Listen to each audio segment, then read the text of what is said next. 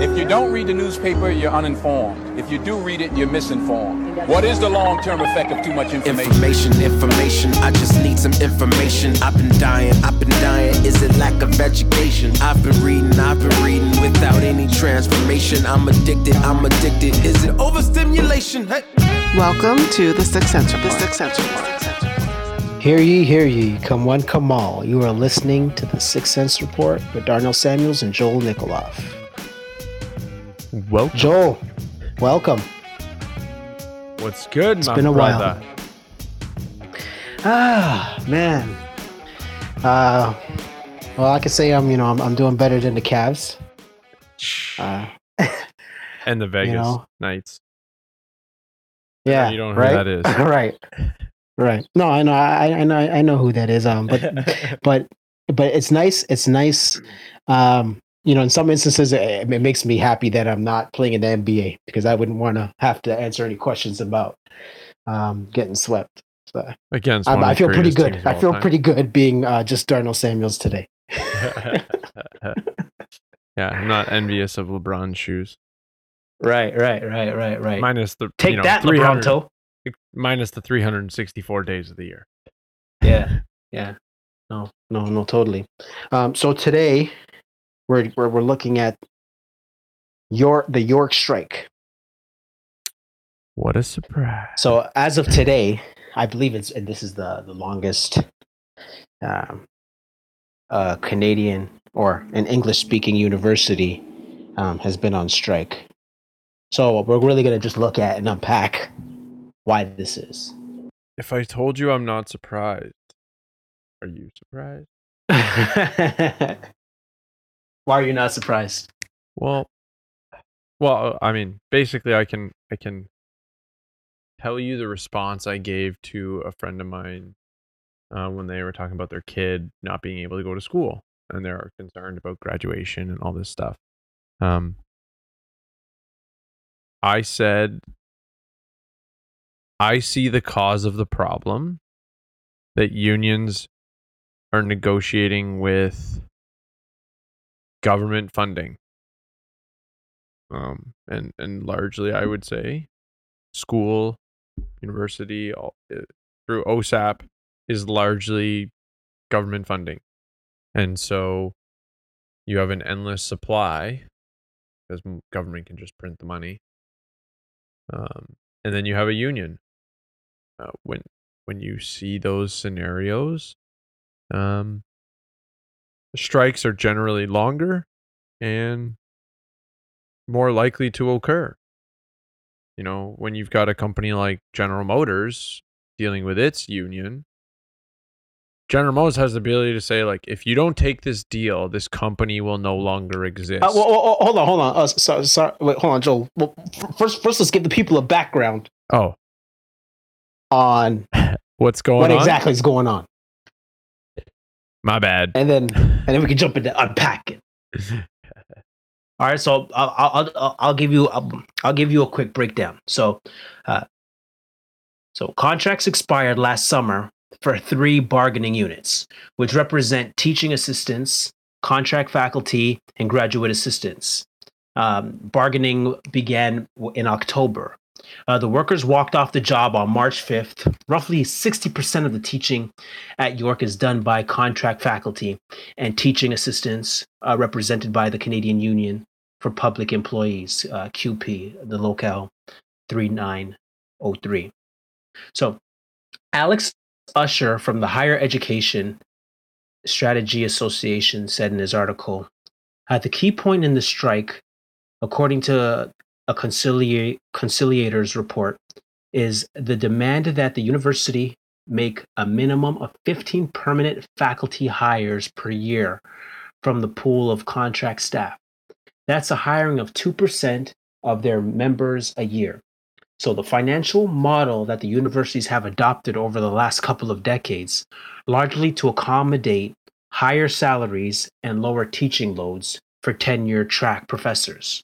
So it requires them to have roughly half their undergraduate credit hours taught by contract workers. So essentially the issue is that the tenure workers have a contract that pays them a lot and they do less work. So the contract people come in and pick up the slack. The problem is the contract people don't like the fact that they're picking up the slack by doing more work and getting less pay. So now I wasn't. they're on strike. Maybe I missed it, but I didn't necessarily see that they were working less or more, like a tenure. Low. I guess it does say lower teaching loads, but what does that mean? Right? Does that mean that they're teaching a course? Like I would presume a tenure track professor is likely to teach a 4th year course versus a 1st year course. Whereas because it's a higher level of difficulty. So they're getting paid for their high level of or ability to teach a high level of complexity versus when you're teaching 1st year, low level complexity, but you have a mass amount of like exams and stuff. Right? So I just think, there's a little bit of misrepresentation even in with that classification around teaching loads. Now granted, what I kind of first read into this was that they want more contract teachers to become tenured so that they get paid more. Right? Like then goal of the union is to go negotiate contracts on behalf of their staff, like their, people they're representing, and it's to get them more money. Mm-hmm. But there was, when it was talking about adopting a model that requires roughly half their undergrad credit hours taught by contract workers, I started reading into that financially. Because if you're going to require higher paid professors to do more work, cost of tuition is going to go up. Mm-hmm. But that's not, the cost of education is nowhere near part of this conversation. And that's really where I was starting from before we gave the context around a union negotiating with government funding. Or, in the case of a public school, it's just a government bureaucracy. Universities, there's a couple of different layers to it, so it's not as simple as saying it's the government.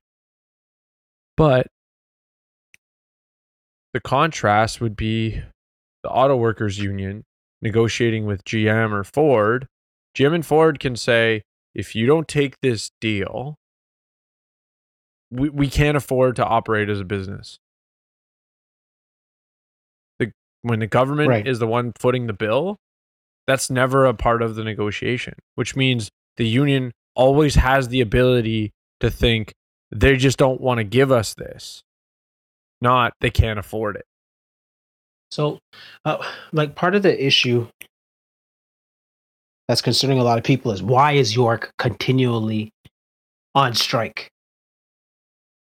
Right? So, Rosemary Counter wrote an article for Maclean's, wrote that York was founded on progressive notions, including that accessible higher education led to social justice, which attracted Marxist and socialist teachers and students. So it took just 13 years for York to strike. So the first strike, and in 4 decades since they've opened. So if you look at the strikes that they've had since 2001, one lasted 29 days, one was 77 days, and another 85 days. So similarly, there are lots of graduate students and contract faculty unions across Ontario. And while strikes are not uncommon, none have the track record that QP 3903 has, which is pretty interesting because, this particular union has a track record of continually going on strike. What? Could it be possibly the fact that they might be Marxist in their perspective? I mean, I've heard this secondhand, but I've heard that York is like the social justice warrior capital of Canada. So, I mean, I think it's not it's not surprising if the students are social justice in nature. Inherently, Yeah, well, it's most of the interesting. It's interesting you professors say that, Joe. have that Sorry? ideology. It's like, where did the students get that? Right? Generally speaking, it would be from their teachers. So, Well, yeah. I think Yeah, no, it's funny. It's funny you say that because most students are like torn because most of them are for their teachers, their fellow teachers, and the union, and so forth. which would make sense if they're Marxist. You're for the man, not for the bourgeoisie. Or sorry, you're for the worker, not for the man. Right? So Mhm. you're torn because you want your education, but your education's in jeopardy because they're on strike. And Mhm. but you want to blame the university, but the teachers are the ones who went on strike. Right. So I can see why they'd be torn. But it's in my opinion founded in their Marxist ideology, where the teacher is oppressed from the university. Okay, so here's the big question: who's at fault?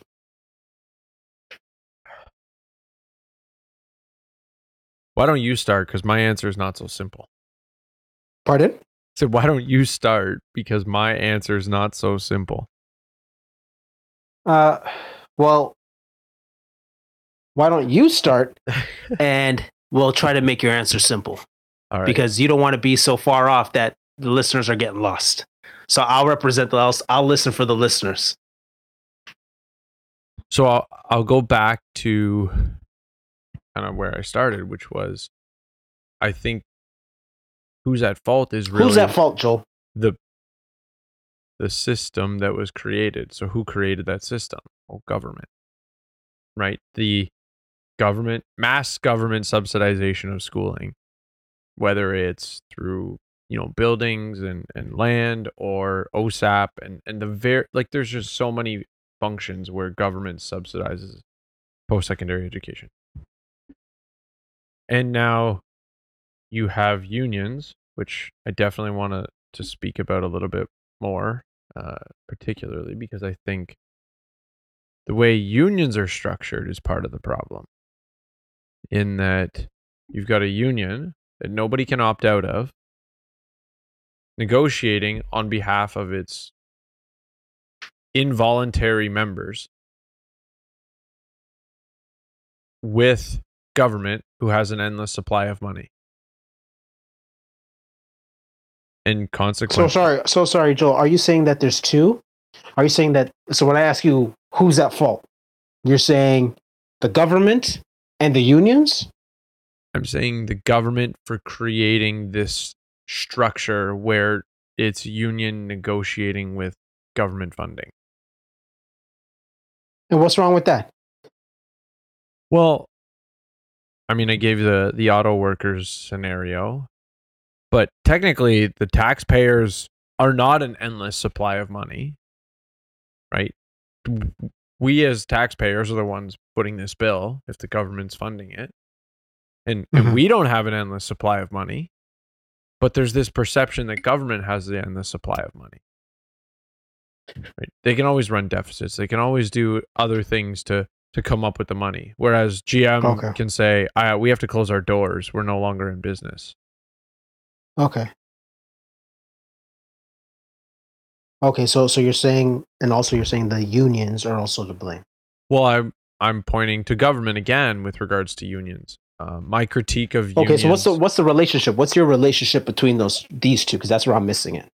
So governments create essentially, because of the legislative nature of a union, it is created by government. How? I mean, the fact that you as an employee of a particular company can't say, you know what, the union is charging me more money than what they're contributing to me.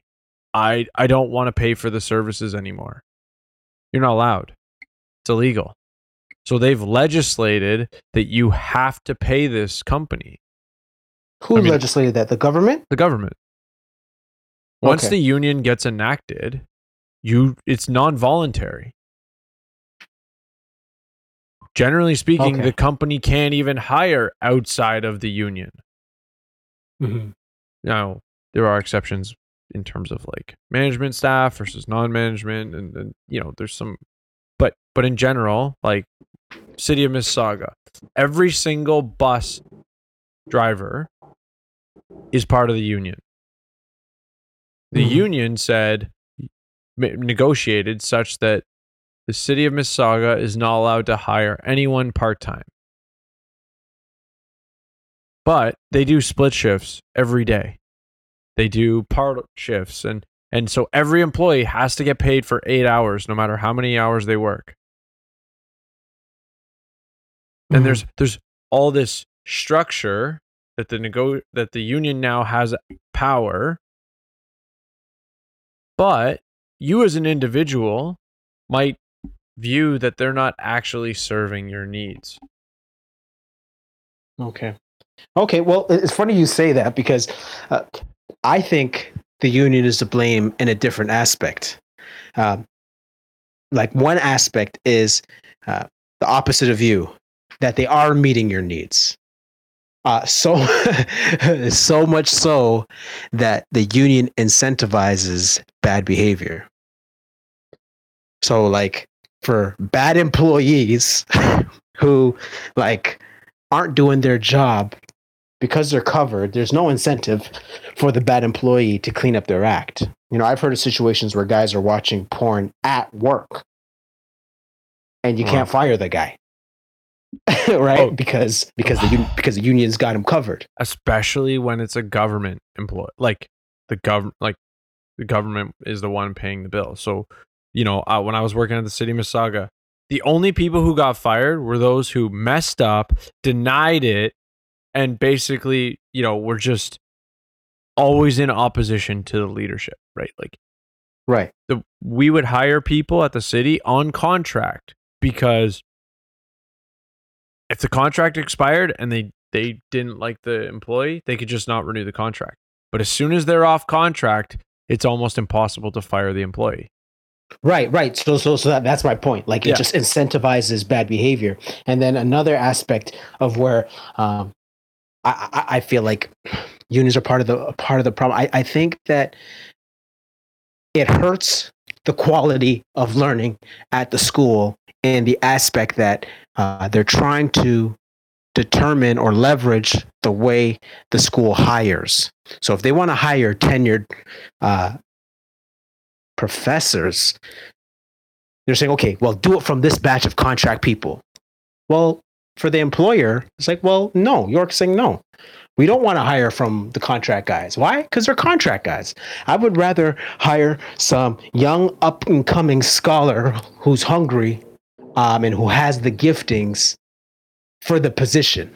So we want to give so we want to give the position to people who are the most qualified. Slash show the most potential. Right. And this is no disrespect. This is no disrespect to anybody who's working contract. Maybe they're sleeping on your skills as a full-time employee. Then you need to take your skills and shop it somewhere else. Because again, on the other flip side is that there's people on the outside looking in who are saying like, shoot, I'll take the contract job and you won't hear a peep from me. You know what I mean? So there's many aspects to how the union, I don't know, just incentivizes bad behavior from employees. Can't get rid of the cancerous guys and hurting the hiring practices of the employer. So that's where I'm coming from on that. Yeah, and I would definitely agree. I mean, I think your point about incentivizing bad behavior, I think, is a little I want to say harsh of a terminology. I think the better, let's go look at high school teachers, for example, because it's a very similar scenario. But I would say that the union disincentivizes working hard. Mm-hmm. When you're, and I would say so does tenureship at times. If you're not at risk of losing your job, is it likely that you're going to work less hard? Or let's put it in a better classification. If you're someone who's wanting to work, not wanting to work hard, as soon as you get tenure, and especially as a high school teacher, if you don't want to work hard and you don't have the fear of losing your job, you're not going to work hard. Mm-hmm. Now, the counter argument would be that if they don't have to worry about their losing their job, they're going to be less stressed and they're going to do their job better.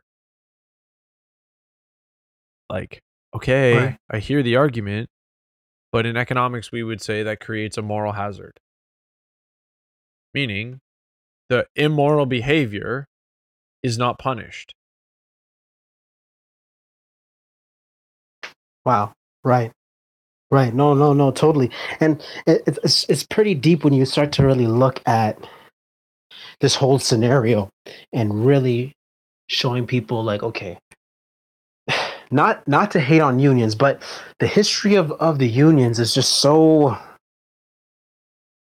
not good. Because even like, historically, unions, after slavery, unions were created to keep black people out of the workforce. No one's going to believe you when you say that, right? Well, you know what? Let me prove it. So during slavery, black people acquired the skills. Blacks were acquiring the skills, good working habits, skills to tend the field and so forth. So with the abolition of slavery, now you're pushing black people into the workforce. So if you're a white employer, you're saying, okay, look, I need cheap labor. I need cheap, efficient labor. So it's between the white guy and the black guy, right? The black guy has the skills and he'll work for less. The white guy's not going to do that. So you're hiring. So sorry, I just want to jump in to say, he's willing to work for less because he wants the job experience. Right? He doesn't have job experience. Technically, right. So technically the loser is the white guy who's not working. Yeah. The winner is the black guy who's working and getting paid. Yeah. And then when he has experience, he can ask for more money. But he doesn't have experience to ask, on paper. But if it comes down to feeding your family, what's better? No money or some money? Yeah, exactly. So technically, black people are winning at this point after slavery. Right? Under white employers. So they're getting paid and doing their thing. So white people are like, okay, shoot. How are we going to fix this problem? Well, I got an idea. We'll create unions. And what's the nature of the union? The union is to phase, or not phase, but to keep people on the outside who aren't employed from coming in. So it's protecting those within the union. So white union workers, they get together and they say, okay, look, we're going to protect ourselves by creating this union and keeping black people out. And how did sorry? I was going to say, how did they keep black people out? By basically legislating the employer had to hire from the union. Right. So even today, like the principle of the union, we see it even in the NBA. So everybody's saying, these kids are taking money and they're getting abused by the NCAA because they're taking money from the NCAA. So and the NBA players are saying, the NCAA is crooked and this and this and that. But the NBA players union made the rule to say, no jumping from high school to the league. Yep. So what you're seeing is the unintended consequences of that rule, right? Yep. It's the NBA players who have the players not coming into the league. It allows them to make more money and not lose their job. The older guy doesn't lose his job to the young guy. Because Joel, because you know that sports is a what have you done for me lately. And a lot of times when you watch the draft, no matter what sport you're watching, it's always about the new stud. It's always about the new young guy who could come in, who could run, jump, and he's going to replace a second-year guy who prior that the main guy. That's the nature of it. So if you're phasing these young studs out, bruh, that's it. You see what I'm saying? So we see the consistency of the union in that aspect to keep people out of work. Even like at York, bring it back to York. If you're a student and you're about to graduate and you're looking for a job to be a teacher at York, well, it's going to be hard for you to get in. Yeah, because of the union. Maybe you want to only work, a very peculiar schedule for whatever reason. Maybe you got to take care of a sick family, but like the school wants to hire you because they see your promise and they understand your circumstance. So you're like, yeah, you know what? I only want to teach one course because I got XYZ going on. Well, because of the union, that doesn't fit the conditions of employment because they've guaranteed all of their union members a certain number of teaching hours a year.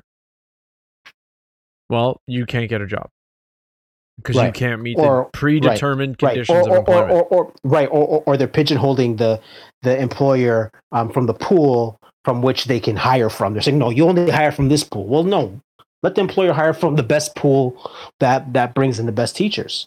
But with all that said, so Joel, what do you want what's your 2 cents? What do you want the listener to take away from this? So I think as much as we've both pretty much been on a somewhat union bashing, session, I actually see a lot of value in unions with one thing that makes it problematic. So the value I see is, and if you go and read what unions will tell you, like I was on the QP's website and it was like top 7 reasons why young people should work for a union or why unions matter to the young. 5 out of those 7 are essentially, I have somebody advocating on my behalf, whether it's contract negotiations, problem resolution, dispute, whatever. Like, I'm essentially outsourcing my employment contract negotiations. I think that is amazingly valuable. The problem is there's no free market. So I don't have the ability to say, you know what, this employment representative organization is charging me too much for what they're getting me.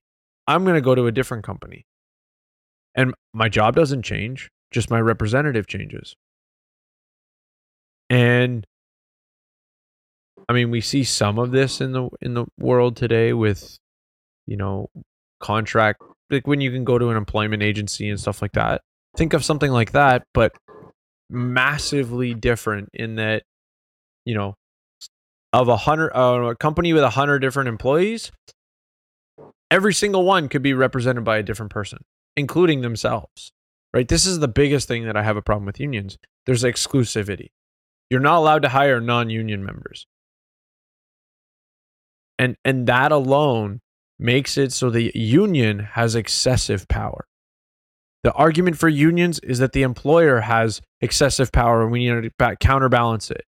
And I would say the power has shifted too far. And the way to resolve that is to move away from monopolies, i.e., you can only hire from our employment base. So, Darnell, what do you want to leave the listener with? Well, first of all, Joel, I think that was an excellent summary, and I think that yes, I would say that the union is a monopoly of service. When they deny service, they monopolize the job that they do, and then they basically handcuff the employer. So it's crazy when you look at it. But what I really want the audience to learn from the York strike is that worldviews matter. They have practical implications for the way we act at work. The union wants job security for contract workers. The York administration wants to make sure that those who get tenure deserve it. We see a different aspect of Marxism in this. The real war isn't between the bourgeoisie or the proletariat.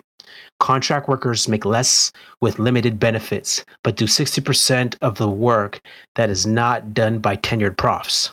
The real problem is with the unions and the collective agreements. The issue with contract faculty is actually with tenured profs and the significant benefits they incur as tenured employees. Collective agreements do not allow for unionized employees to grieve other unionized employees unless it violates the terms of the collective agreement. So the union's only option is to strike within them with the employer. The real class warfare is not employer-employee, but employee-employee. And that's my 2 cents, because Darnell said so. So, we want to hear your 2 cents, especially if you go to York. Hit us up. Tell us your experience. Tell us what you're going through, who you agree with, who you disagree with. Hopefully we've been Especially able if you disagree with us. Yeah. Oh, I mean, I'm hoping that maybe we shed some light on this, though, for the audience. That'd be Because really I'm cool. sure so many people only hear this through the lens of media, which is always pro-union, or only through, school communications. And obviously the school is going to be anti-union. So give us your 2 cents. Facebook, Twitter, email, 6cents@gmail.com. But you heard me? Does that make sense? Madden and Mitchell Media.